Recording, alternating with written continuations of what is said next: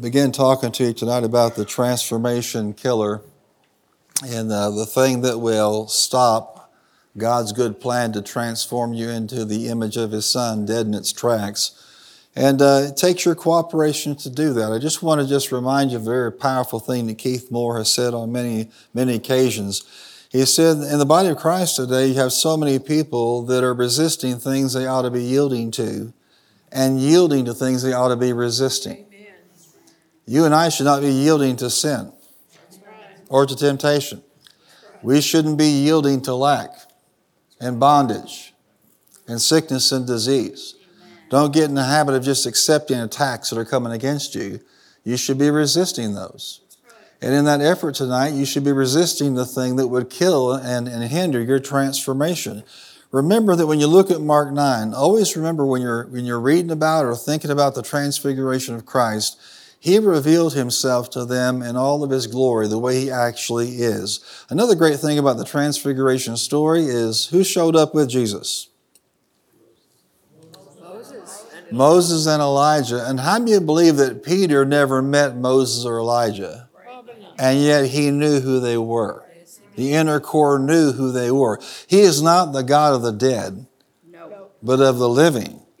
And these great men of God were not in a grave asleep, absent from the body, present with the Lord. So there's a lot of powerful things in that story. But it also tells you to me, not just what Jesus actually is like, but what we're supposed to be becoming in Him. There's a transformation that's going on. And, we haven't gotten there yet, but aren't you glad you're making progress? Come on, turn to somebody and say, you're making progress, whether you realize it or not. The reality is we're just not what we used to be.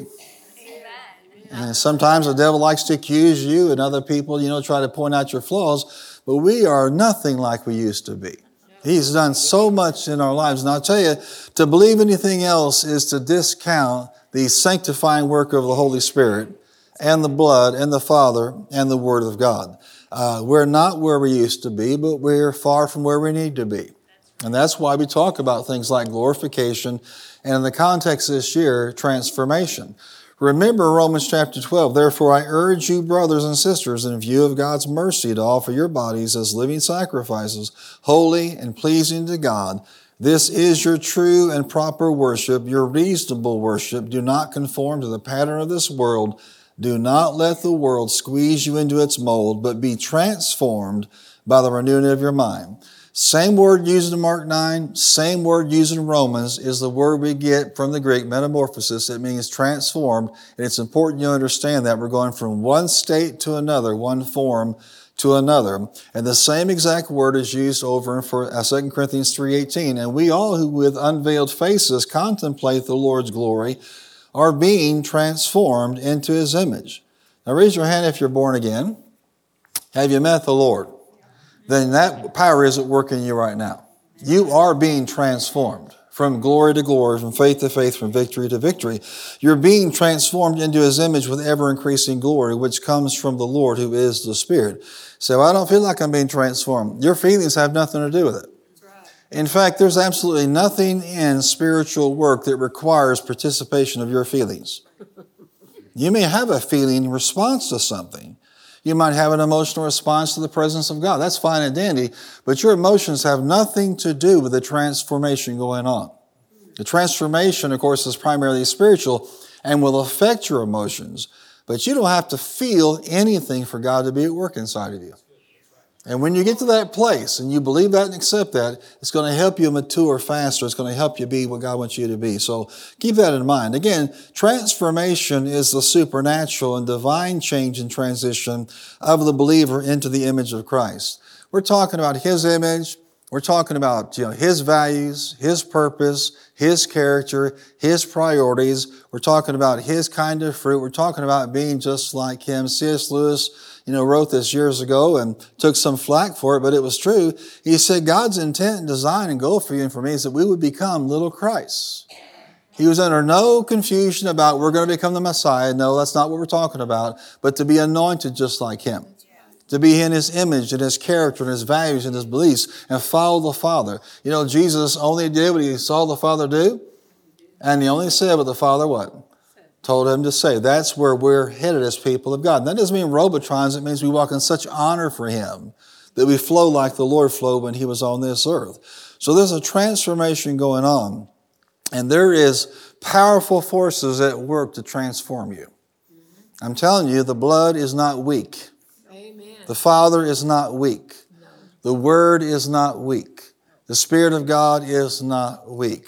But there are some things that can absolutely sabotage and kill the transformation that God's trying to do in your life, because he won't force you to be transformed. And if you start yielding to the things you should be resisting, you will compromise that transformation process in your life. And I see it all the time. In fact, I could tell you stories from every year I've ever been in ministry where people took the bait and allowed the transformation to stop. And I liken it to this. This is the way I kind of felt the Spirit of God gave to me. You know, cryogenics is where they freeze somebody's body or head, thinking that in the future, the ball player Ted Simmons, for example, has his head frozen. Boy, is he going to be disappointed. But the idea is that one day when medical science catches up, they'll bring these people back to life to live out their natural days of whatever it is that killed them. Well, this is what happens in transformation. If you yield to things that will poison or hinder or stop your transformation, you're just stuck. And every person I've ever met that yielded to the wrong thing during the transformation, it's like they're stuck in time. You can find them where they were 5 years ago, 10 years ago, 20 years ago, not bearing fruit, not growing, not developing, not making a difference. They got stuck by this transformation killer. Look at somebody and say, amen or oh me. The enemy, and if I'm right about this, then give me a good amen. Everybody in this room tonight has experienced the new birth. Yes. You should be excited about that. That's the greatest miracle you'll ever experience in your entire existence for all eternity, what Jesus did for you. Now, the devil wasn't able to stop your new birth. Aren't you glad for that? He is not powerful like your God. His power is in deception, amen, and misalignment and half-truths. He didn't do that, but he'll settle for second best. He'll settle for you aborting your transformation. You've aligned your will with him. You've submitted your life to Christ. Your name's written in the Lamb's Book of Life tonight. Aren't you glad for that? He couldn't stop that. But he can stop you from being a force for good on this earth by moving to block your transformation. You know that scientists have now discovered ways that if they want to actually stop the metamorphosis of a certain species, they can do that. With chemical agents and environmental agents, atmospheric agents, climate agents, they can actually stop some species from growing. Now, how many of you know it'd be great if we could do it to like mosquitoes? Amen. Wouldn't that be wonderful? Just, I suppose they have some kind of purpose, amen, or they wouldn't be here. But they could stop that. That has implications for pests, in our lives. Wouldn't that be wonderful if that were true for the human variety? But we're talking about pests, and they can stop that. Well, the devil has certain devices that work real well on the metamorphosis of the believer. And the thing that will absolutely kill your transformation is you and me choosing to walk in offense and strife. In 2023, you would think we'd have more revelation on this. And by revelation, this don't mean we know things. The revelation you really have is the revelation you know and you're doing. Amen. Now watch this. The enemy couldn't stop you from your new birth, so he'll settle for second best, stopping your transformation into the image of Christ. And his most effective weapon in doing this is strife and offense. Offense and strife are the poison that block the metamorphosis and transformation of the believer into the image of Christ. And that's why you seem to have nonstop opportunities to get into strife and offense. They seem to come from everywhere, in various places, and sometimes it surprises you where they come from. And if you take that bait, if you eat the poison, you'll still be saved. But you'll be frozen in time. You'll be stuck. Will you go in the rapture? Yeah, as long as you deal with things in your own heart, amen. But I'm telling you that God has more for you in terms of his plan than just dying and going to heaven one day or being raptured one day. You say, Pastor, are you one of those that still believe in the rapture? You better believe I believe in the rapture. And this teaching out there that denies the rapture is another device of the devil to keep God's people, amen, off the ready mark for when he comes back. That's right. Same people teaching there's no hell, same people teaching and decrying the things of God. Can I tell you something? The doctrine of hell didn't come from the Catholic Church. It came from the mouth of Jesus Christ of Nazareth. That's right. Don't forget that. That's right. There is a rapture. I love what John Hagee said recently. He said, you know what? All the nations mentioned, all the nations that are part of Gog and Magog, they exist right now. There's nothing to stop God from moving right now. And he made this statement, and I understand where he was coming from. He said, not only is the rapture of the church imminent, he said it could be overdue. Now you think about that. That puts us right there. You say, what does this have to do with transformation? I'll tell you what it has to do with it. He that hath this hope in himself purifieth himself, even as he is pure. When you know he's coming, it could come any moment. You're going to live right, you're going to talk right, you're going to act right, you're going to be right. And the more we push this out of the consciousness of the people of God, the looser they're living. The less eternally minded they are. And then tell them, hey, there's no hell. So then live however you want to. You believe on Jesus, so great. Everything's fine. You know? Even the demons believe. The Bible says, and what? And tremble. Believing is not enough. Do you know what the demons don't do? They don't believe enough to obey. Amen. So I don't know about you. I want to hear the pastor's message on the connection between the rapture and transformation. Yes. Because he's coming. Yes. Ready or not. Yeah. Remember that when you were a kid? Oh, yeah. You count to 15 or 20 playing hide and seek. You go find your little hiding place and the kid says, ready or not. Here I come. You know what God is saying right now? Ready or not, my son is coming. That's it. We need to watch what we're doing, watch what we're listening to. And we for sure need to stop taking in the things that are cutting off our transformation. You know, life really isn't all that long on this planet. You need to make sure you're using what you have left, being transformed and being a tool of transformation for God, not constantly going from one issue to another, one offense to another, one strife to another, constantly never transforming because the devil has got you pegged. But if this has been a temptation for you, this is the year we say, you know what? No more devil in Jesus' name. Come on, say it by faith. I'm being delivered, from offense and strife permanently. How do you know if you get off heroin, you want to get off permanently? If you're an alcoholic, you want to get off permanently. And if you've been enthralled by strife, you want to be delivered permanently. Because of the power it has to absolutely. And if you think about it, it's not just pastors. If you think about it, you know people in and out of the body of Christ who are stuck because of strife and offense. And the problem is if you try to tell them that, you better duck. They'll put you on their hit list. You know the Christians shouldn't have hit lists? Can I have a better amen than that? Because if you don't amen me, this message is going to make a turn. In a total different direction real fast. Come on and say it. I don't have a hit list. I have a blessing list. It's a tough thing to do is experience things and not get caught up in offense and strife. It's not easy to do.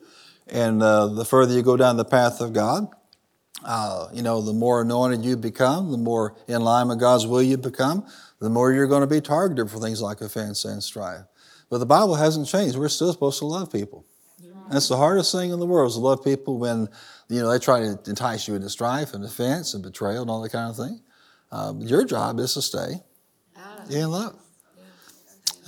Kelly was telling me about something that Queen Elizabeth mentioned, and it's also written by her biographers. And you can't say that every king or queen in England's history really was born again, but this woman was genuinely, authentically born again and had the fruit to show it. And she would always say that her official policy was never explain, never complain, never explain. And how many understand, if you are the head of a state like that, and the head of this rich, heritage of royalty, you got critics out there. Yeah. And it's the same thing and true in any role of leadership. You have all kinds of people who think you're not doing this right, not doing that right, or in your own life where you could do this better, or whatever. And there's always going to be criticism. So what her motto was, I'm never going to what? Complain. If you're going to what? If you're going to be what God's called you to be, you might as well just accept it. You're not going to be everybody's cup of tea. And if you happen to be a Pentecostal cup of tea, oh, Jerry. Or a word of faith cup of tea. A spirit-filled, tongue-talking, amen, word of faith cup of tea.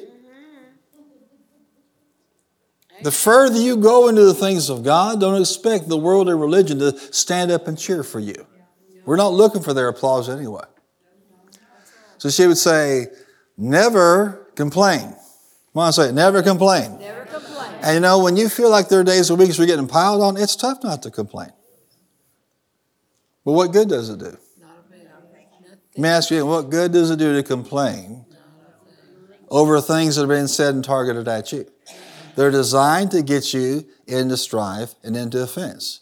Now watch this. Complaining is your first step into strife and offense. Because not only are you meditating on this, you're giving voice to the issue. Never complain. Say it with me, never explain. In other words, don't you run around trying to take up for yourself. Your side of the story, if they only knew. And that is biblical. The first one, the Bible says, to present his case seems true until the other one comes to cross-examine him. Right. Mark this down. In the body of Christ, it's always the silent one that's right. Always. The one that's talking, amen, defending, going after people kind of a thing, kind of spread their side. They're usually the one that's trying to protect something. Your job is not to explain anything. Your job is to trust God. And you know what I found out as a pastor, as just a human being, that sooner or later, it always comes out. So say it with me, I'm not going to complain, and I'm not going to explain. And somebody comes to me and they want me to give them some wisdom on something, that's fine. But what you want to do is not set yourself up for strife and offense to kill your transformation. Listen, that person is already in offense and already in strife. They're already DOA. Why would you follow that? Can I help you out tonight? Are you here tonight? Yes. There's only one thing dumber than a person who chooses to walk in strife and offense. And that's the person who chooses to listen and follow the person who's in strife and offense. It wasn't the movie. The original Dumb and Dumber is that. Come on, say Dumb and Dumber. They're walking in offense and strife. Their transformation is being poisoned. Now you're going to follow that stuff. No. What you got to do is see that as radioactive. Amen. Say it with me. I don't have to complain. And I don't have to explain. Paul said this to Timothy, 2 Timothy 2:24 through 26. This is from the Amplified. And the servant of the Lord must not be in strife or quarrelsome, fighting and contending. Instead, he must be kind to everyone, mild-tempered, preserving the bond of peace. He must be a skilled and suitable teacher, patient and forbearing, and willing to suffer wrong. In other words, take the hit. Don't have to defend yourself all the time. If you'll be quiet, the Lord will take care of that thing. And how many of you know He knows all the facts? What is it that just causes us to want to rise up and defend ourselves and explain? It's pride. Is that going to help us? No, it's not going to help us. James 3:16 says this, for where envy and strife is, there is confusion and every evil work. Listen to that again. Where there is envy and strife, there is confusion and every evil work. So you'll see that envy and strife, right? These things go together and produce every kind of evil work. Well, that could be something that becomes targeted at you, but you should never be participating in that. You keep your heart free from envy, your heart free from strife. These things don't come on you or just happen to you. We have to choose these things. We have to yield to these things. Say it with me, I should yield to love and resist strife and offense. John Bevere said it like this: an offended heart is the breeding ground for deception. Before the person is deceived, they're offended. So when you see somebody on their high horse, they're filled with strife and filled with offense, and now they're walking in deception, you know that deception points to something even more nefarious. It didn't start that way. They opened themselves up to deception, strong deception, because of the condition of the heart. Because why? The transformation has stopped. You cannot block the transformation of becoming like Christ and expect that you're going to have the mind and revelation. You're not going to have the formation, spiritual formation. You're not going to have the ability to discern good and evil, right from wrong. All these things shut down when you choose to enter into strife. You really are in a terrible place when you yield to strife and offense. He also said our response to an offense determines our future. Couldn't be put any better than that.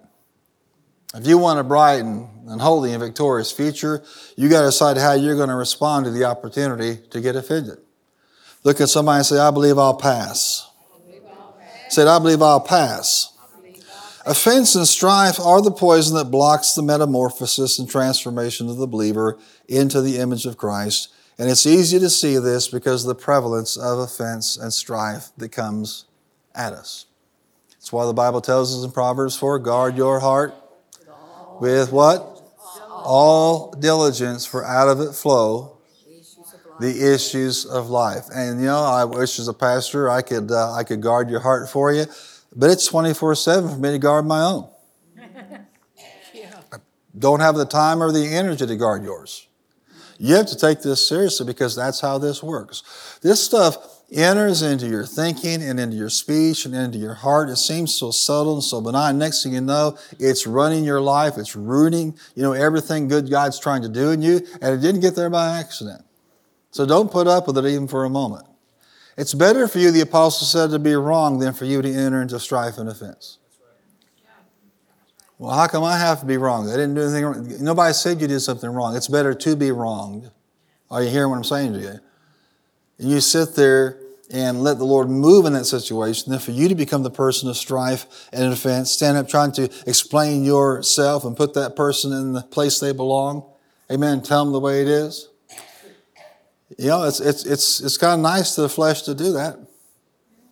How many of y'all enjoy from time to time giving somebody the what for and the how to? Flesh loves it. But a spiritual person, in 5 seconds and not even that long after they do it, they're going to feel convicted. And they're going to realize it didn't produce anything good. It compromised their witness, took away their peace. Because even if it was for a second, a small split second of offense and strife, even that was damaging to you. How many have ever had that feeling where you should have just listened to the Holy Ghost and shut your mouth? Raise your hand. Raise it up high. Bunch of heathen. Raise it up high. Yeah. And immediately the Holy Ghost began to remind you who you were. Now, imagine that you live like that every day. That's the consequence of the poison of offense and strife and what happens to the believer when they choose to yield to it. The transformation shuts down. What does it mean to be offended? It means to be scandalized.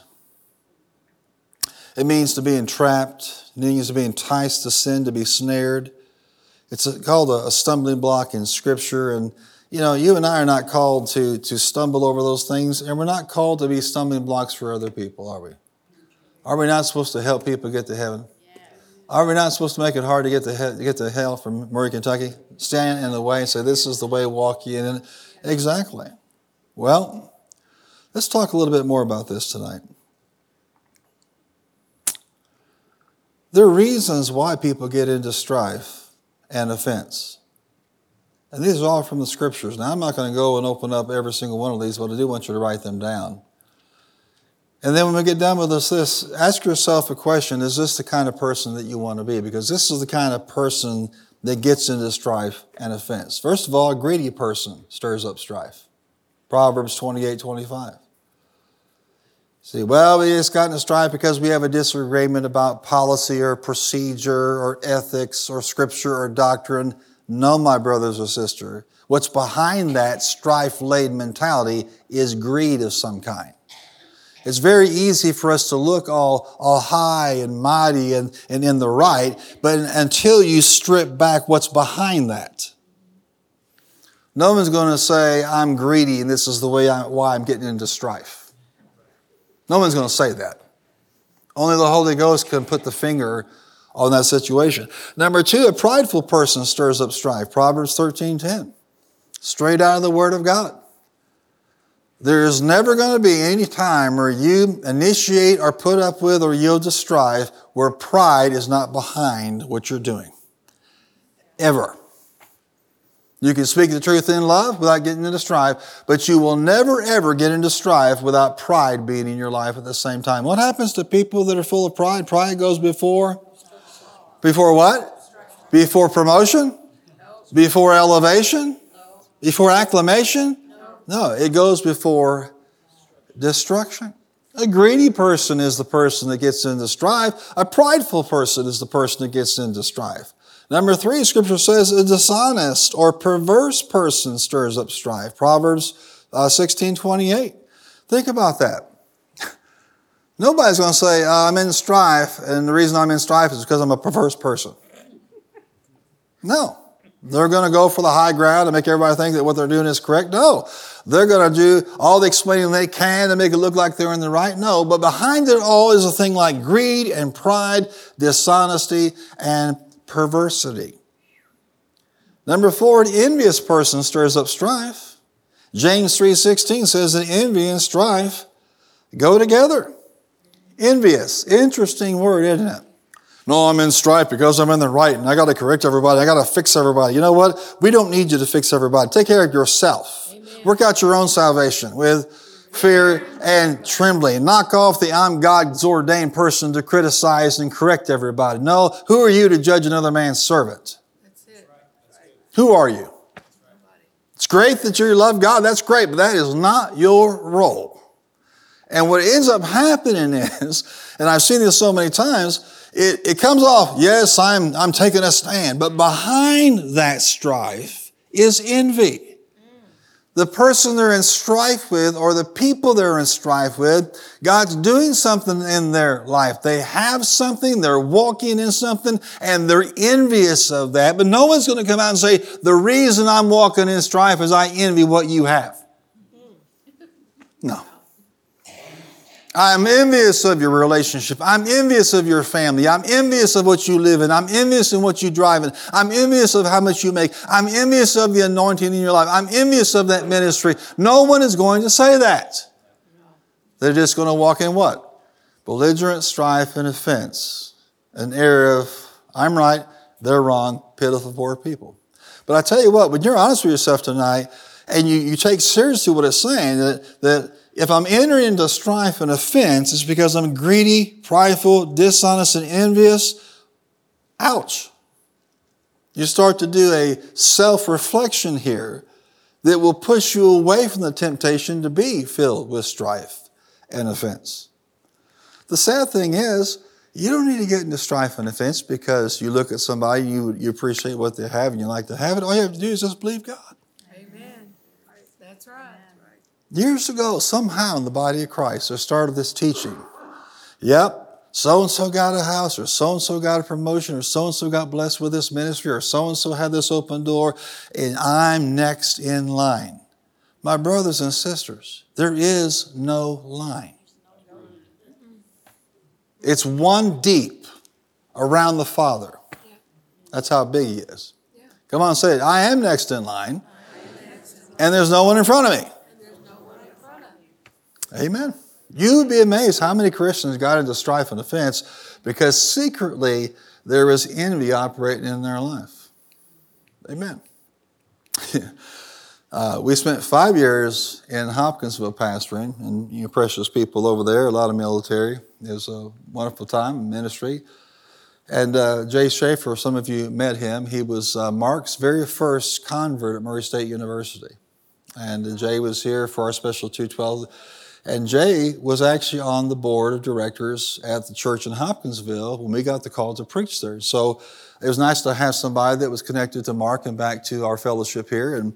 And so he was a great resource. And so the way that church was set up was they had people who were elected as board members or deacons, and then they also had two men that were elders, which were, permanent positions, but they had to have been a director first and been faithful to that. So when there was an opening, that board would say, we nominate so-and-so to be that elder. Well, Jay was nominated, but this other fellow thought he should have been nominated. Watch this. And instead of just saying, well, you know what, I want to be the elder. How many know if somebody acts like that, they're not elder material? No, that's right. Amen? Put a broom in their hand. Let them de-ice the sidewalk. They're not ready for eldership. No. Does that make sense? But what he appealed to, and how this church did this, was if you were a board member, you were elected by the people. This is the way every church has government bylaws. That's the way it was set up. Larry Mead wrote this. I had nothing to do with it. I inherited it. But this is the way it was done. And so you would have a board member. The pastor, of course, would be elected by the people. And then you'd have board members elected by the people. When it came to the elders, they were already elected. They were appointed by the board. And then they were confirmed by the people with the laying on of hands. How many understand when a pastor is ordained for the ministry, they what? They don't say, let's all vote and see if he can be what? Confirmed and ordained. No, they lay hands on them ecclesiastically, and they pray over them and commission them. And this is the way it was done for years in this church. And so instead of just saying, I'm envious, I wanted to be the board member, he began to say, well, that's not the way it's supposed to be. There's supposed to be an election over an elder. Where you have envy and strife, you have what? Every evil work. Ironically, I never had an issue with this guy the whole time he was there. But what happens when you have envy and jealousy? So during this time of our business meeting, he began to, with some other people that agreed with him, well, there needs to be an election here. But how many know the Holy Ghost is wonderful? Everybody say, thank God for the Holy Ghost. In my nowhere, I knew something was up. And so I went back 15 years of history to every minute of every business session where they had raised up an elder and confirmed him by the laying on of hands, and not one of those times was there a vote. And so your pastor just read them one by one. One by one. And shut that whole thing down. But can you see where it was coming from? Yes. No one says I'm in strife because I'm right about that. No, there's something going on in the heart behind that. In this case, it was envy. And one of our oldest members over there, Geraldine Mosley, her husband was a truck driver, and he was a military retiree that stayed in the area. He comes up to me after that service, and he goes, you sure you weren't supposed to be a lawyer? He just smiled and walked away. But I will tell you that people that characteristically are solid and good and wholesome, and this man was. I love him today. I never had an issue with him. But when that envy comes in, they turn into a different person. We're supposed to be turning into the image of Christ, not into the Godzilla because we envy what somebody else has. You just follow God and you'll be where you're supposed to be. God will open up the door He needs to open up for you. Amen. The power to do that will come to you. Amen. You'll have the place to live. You'll have the car to drive. You'll have the job. You'll have the resources. He's no respecter of person. Hey, the blessing is real. Yes. The empowerment to prosper is real. Yes. Come on, say it with me. It is real. It is real. You don't need to envy somebody else. They've got a different blessing than I have. No, they got the same garment. They're just learning how to what? How to walk in it. And you don't need to envy anything the blessing produced, because the same blessing on them is on you if you're born again. Amen. The blessing, amen, given to Abraham might come to the Gentiles by faith because he redeemed us from the curse. Come on, say it, I'm blessed. I'm blessed. You don't need to be greedy. You don't need to be prideful, dishonest, or envious. The Bible says, James 3:14, a jealous and a selfish person stirs up strife.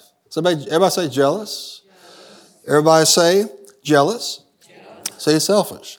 Envy often refers to someone who looks at your life and they want something that you have. And oftentimes it's material or it's position, that kind of a thing. Jealousy often refers to relationships. You'd be amazed how many Christians have lost their transformation and gone into Ice Age mode because they wanted a relationship somebody else had. God will hook you up with who you need to be hooked up with. Yeah. Amen. And has it dawned on you that maybe God kept you from some people to protect you? Some people have no business being in your life. They're not going to bless you. They're not going to help you. They're going to be a drag and a weight and a hindrance to you. But I've watched this, that, if someone perceives that you have a relationship with somebody, regardless of what that is in the body of Christ, that, they become jealous of that, thinking that somehow they can't have a quality relationship. And that jealous thing comes out. And what do they call envy and jealousy? What do they call it? Green monster? Yeah, green onion. Everybody say monster. Does that sound like a Christian? Monster. No. Or as my mom would say, mongster. Yeah, how many of y'all where Polly-Eyes Pizza is? Yeah. Denise's grandmother, Sister Turley, was the first person I met when I came back here as a college student. And that was way back, I think, in 1983, and just smile all the time and hug everybody, loved everybody. But, when I came here to pastor, she'd say, hey, we're all going to Polly-Ogs. You want to come to Polly-Ogs with us? I'm like, Polly-Eyes. So I'd always tease my mom and her, Polly-Ogs and Monsters. Monsters at Polly-Ogs. Amen. But there's no reason for you to be a monster. You have what you have. God will give you what you need. Amen. A greedy person stirs up strife. A prideful person stirs up strife. A dishonest person stirs up strife. An envious person stirs up strife. A jealous and selfish person stirs up strife. And yet they're not going to say that. They're going to focus on some policy, some ethical situation, some doctrine. They're going to find some wedge issue to cover over the real issues going on in their heart and life. This is true of every person in strife and offense. An angry person stirs up strife. Proverbs 29:22. Shocking. Well, the person in strife and offense is an angry person. The Bible says what? Don't let the sun go down on your anger. What does this person do? They live in it. They seethe in their anger and they cover it with other things. But behind all that is anger over something. Number 7, a hateful person stirs up strife. Proverbs 10:12. How many know we're not supposed to be hateful? Yeah. Come on, say Christians are not supposed to be hateful. Wow, that's deep, Pastor. Can we have a lesson on that? The hateful Christian. We're not supposed to be hateful Christians. That should be an oxymoron. He said, by our what? Love. By your love, they'll know that you are my disciples. Now, these three remain: faith, hope, and love. And the greatest of these is policy, procedure, denomination, organization, ecclesiology, doctrine, building design. The greatest of these is what? Love. Oh, but not for the person in strife and offense. They actually have hate operating in their lives. Can you see how dangerous this is? Why would this strife and offense shut down transformation? You can see it plain as day. Greed, pride, hatred, envy, jealousy. There's not going to be any forward movement when this is there. But you and I can't afford to pretend, well, we're just upset over that situation.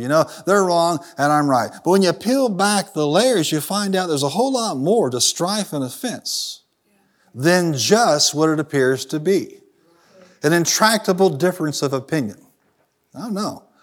That's for the one who really doesn't want to do the work and let God minister to them. I tell you, you need to value the transformation God is at work in your life with. You need to value the future and the destiny that you have. Can I have a good amen tonight? Yes, amen. Bible says, number 8, a foolish person stirs up strife. Proverbs 20, verse 3. Anybody doing this? Is not the brightest bulb in the box.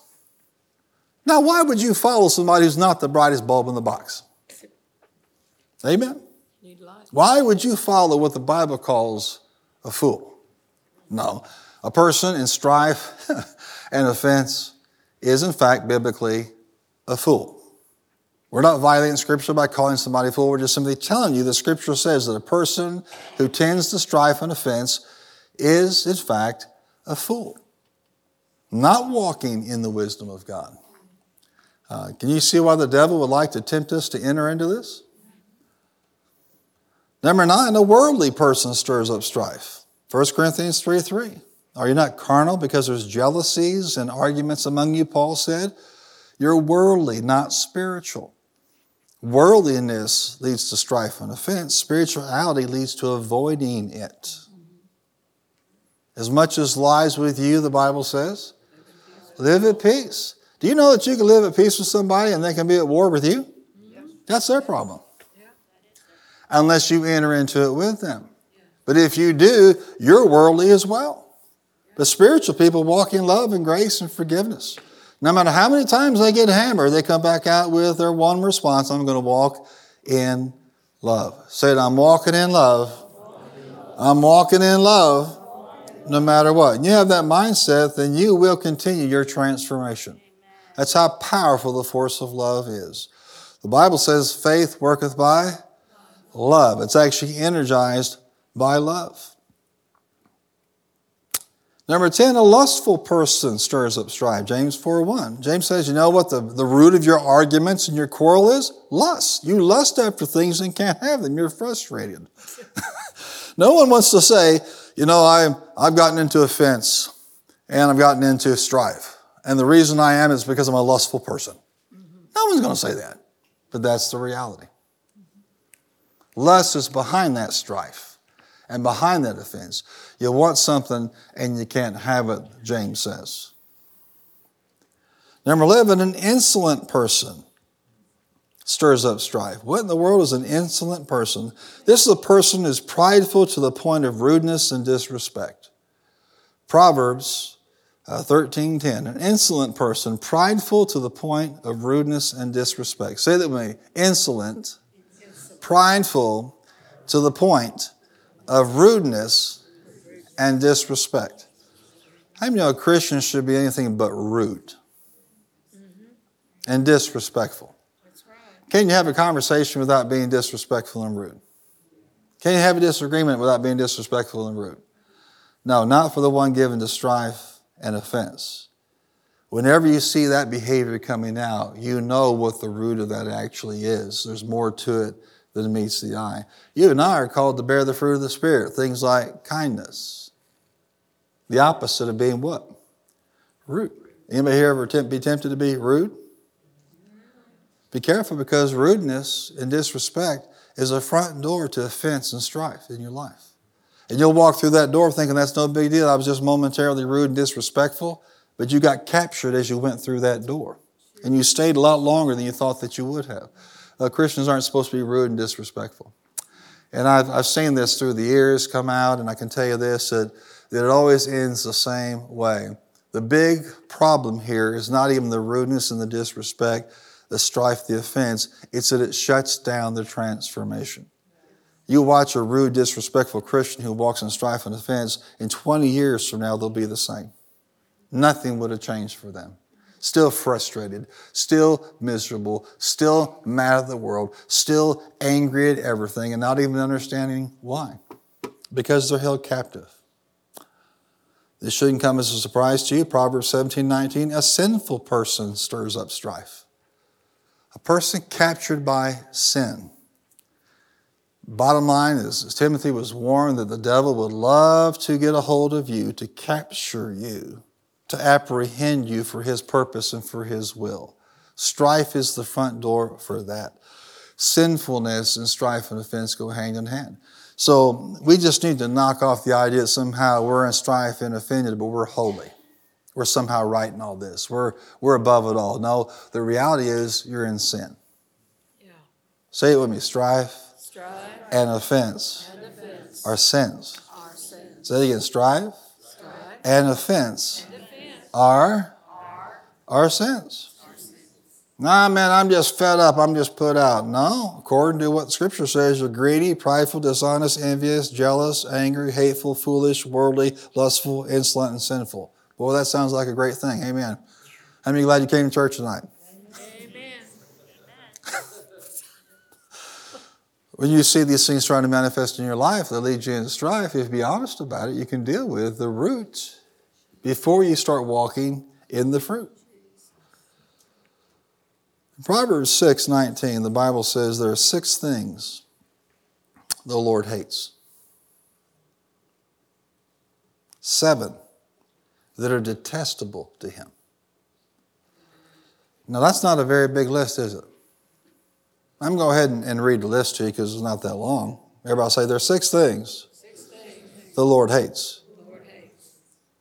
Can I have an amen that if there's something on this list in our lives, we should probably get rid of it quickly? 6 that he hates, 7 that are detestable. Other translations would call these abominable. Not like in the snowman variety. Proverbs 6, in verse 16, there are 6 things the Lord hates, 7 that are detestable to him. Haughty eyes, a lying tongue, hands that shed innocent blood,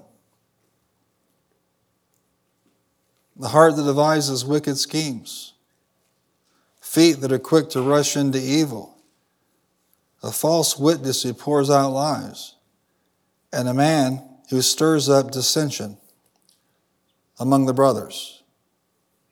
A man or woman in strife and offense is detestable to the Lord. Hey, to make a difference, what we think we're right about, it is just absolutely dead wrong. And I don't know about you, if I yield to something that's detestable to the Lord, it is not going to propel me in my transformation. It's going to stop me right in my tracks. He hates this. You can go through Scripture, go from cover to cover, and you will not find many times where the Lord just outright says, I hate this. That's right. They are there, but this is a very, very short list. Yes.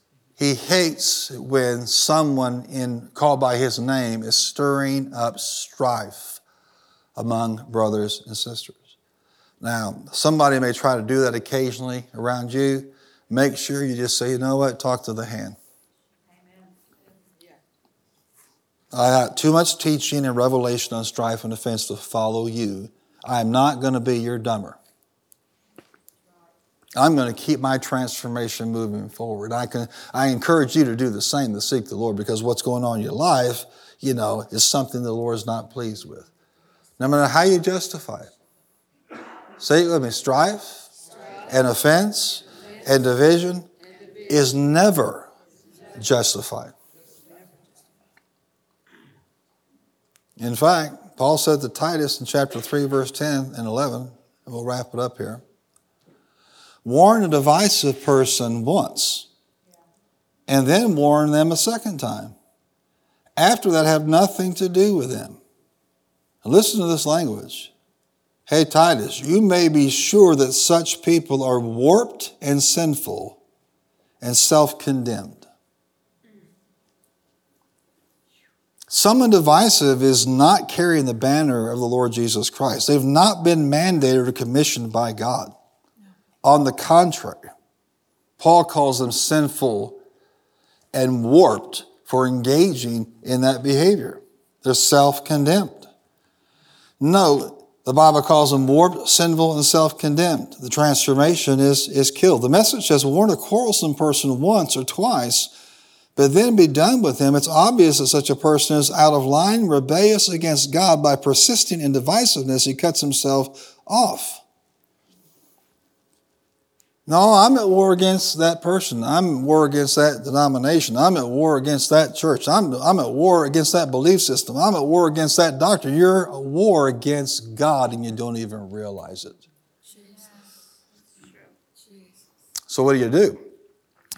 You watch your own heart. You guard your own heart for this kind of thing. You pray for people that are in that kind of situation. But number one, you don't yield to that. You resist that in Jesus' name. It'll block your transformation. But But you for sure don't follow a person who is operating in all these characteristics of the person in strife and in offense. You know? Do you know that you'll become what you follow? You listen to a greedy person, you're going to become one. Prideful person, you're going to become one. Dishonest, perverse, envious, jealous, angry, hateful, foolish, worldly, lustful, insolent, sinful, you're going to become it. And I've watched this happen too through the years. That somebody will take on somebody else's strife and somebody else's offense. Raise your hand if you've ever watched this since you've been a Christian. Does it ever end well? No. How many would say you don't have to lift your hands tonight, that you have given your ear from time to somebody who was strife-laden and offended, and they almost got you? Everybody say, almost. Say it again, say almost. Now that should be a warning sign to you and to me to be more alert about what's going on. And judge things, without emotion based on the Scripture. Just look at the fruit. Are they walking in love? Are they walking in the fruit of the Spirit? Is there kindness there? Amen. Is there gentleness there? We think that uniformity of thought and belief and conduct and doctrine, that is the highest order in the kingdom of God. My brothers and sisters, love is the highest order in the kingdom of God. I got news for you. On some issue of belief or doctrine or thought, you're wrong. Yeah, that's right. Even more shocking, I can assure you that I am too. Wow. How can we possibly measure against the mind and the correctness and the integrity of God? That's it. We have not arrived. We're a work in progress. That's right. So how in the world could we do anything but walk in love? So just guard what? Your own heart, Yes. not somebody else's. Amen? There's only one thing dumber than being a person of offense and strife. Being a person who follows a person of strife. This is dumb and dumber. And then if somebody follows the person who follows a person in strife, they're dumb, dumber, and dumbest. Amen. They're just like a dumb club. You and I can't afford to be spiritually dumb in the days that we live in. Amen. The Bible says, sufficient unto the day is the evil thereof. The Bible says, guard your heart with all diligence, for out of it flow the issues of life. The Bible says to work out your own salvation with fear and trembling. It's enough for you to deal with your own heart. Yes. Amen. And you trying to be the Holy Ghost for somebody else, just don't do it. And it gets tough. And there are some people that know how to put some pressure on you. No matter what pressure is put on you to conform to this kind of strife-laden lifestyle, just resist it.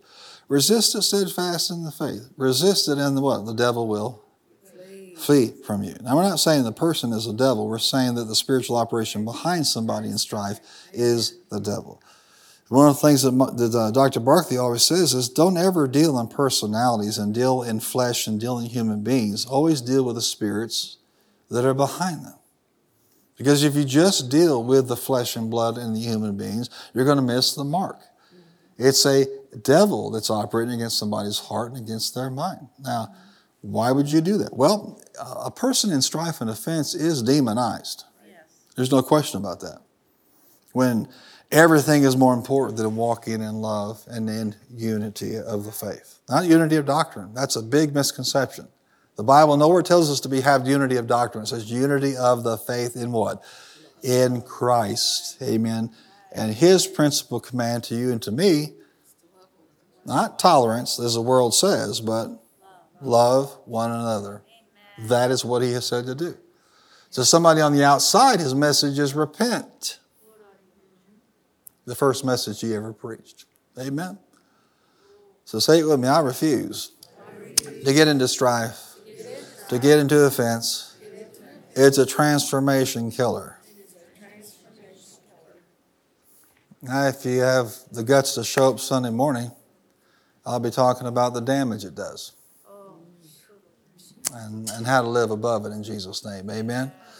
But for now, just watch. Just be honest with yourself. I'm justifiably in strife right now. I'm upset about this. Find out if the envy is there. Find out, if the hatred is there. Find out if the sin is there. The world is, the lust is there. Be honest with yourself, and all of a sudden, your desire to be, angry and uptight and filled with strife is going to melt away because you're going to realize that guess who the problem is. Your focus won't be some other person at that point. Amen.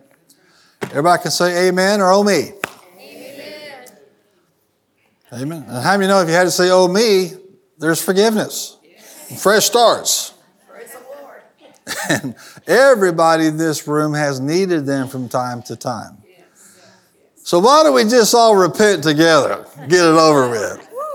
Amen. Let's pray. Say, Heavenly Father, in Jesus' name, I recognize there is pressure to get into strife and to get into offense. From time to time, I've yielded to it for various reasons. Lord, I repent over those things that precipitated my strife and offense. And it really wasn't what somebody else said or did. There were things in my own heart. And Lord, you know what they are. I ask your forgiveness. I'm making a decision to live strife-free. I value the transformation you're doing in my life. I don't want it dead. I don't want it killed by strife. So Lord, I repent of all strife. I repent of all offense. I repent of all bitterness. In Jesus' name, I release everyone for everything they've ever done, ever said that wounded me or hurt me. I release them. I forgive them as I have been forgiven. In Jesus' name, I'm making a bold stand to resist vehemently all forms of strife and offense and division. I'm walking in love and peace and joy and kindness and gentleness and faithfulness and self-control. I'm going to exhibit the fruit of the Spirit. In Jesus' name, my transformation is ongoing. Say it boldly, I am conforming to the image of Christ, His heart, His values, His beliefs, His priorities, His character, His nature, His purpose, His example. In Jesus' name, amen.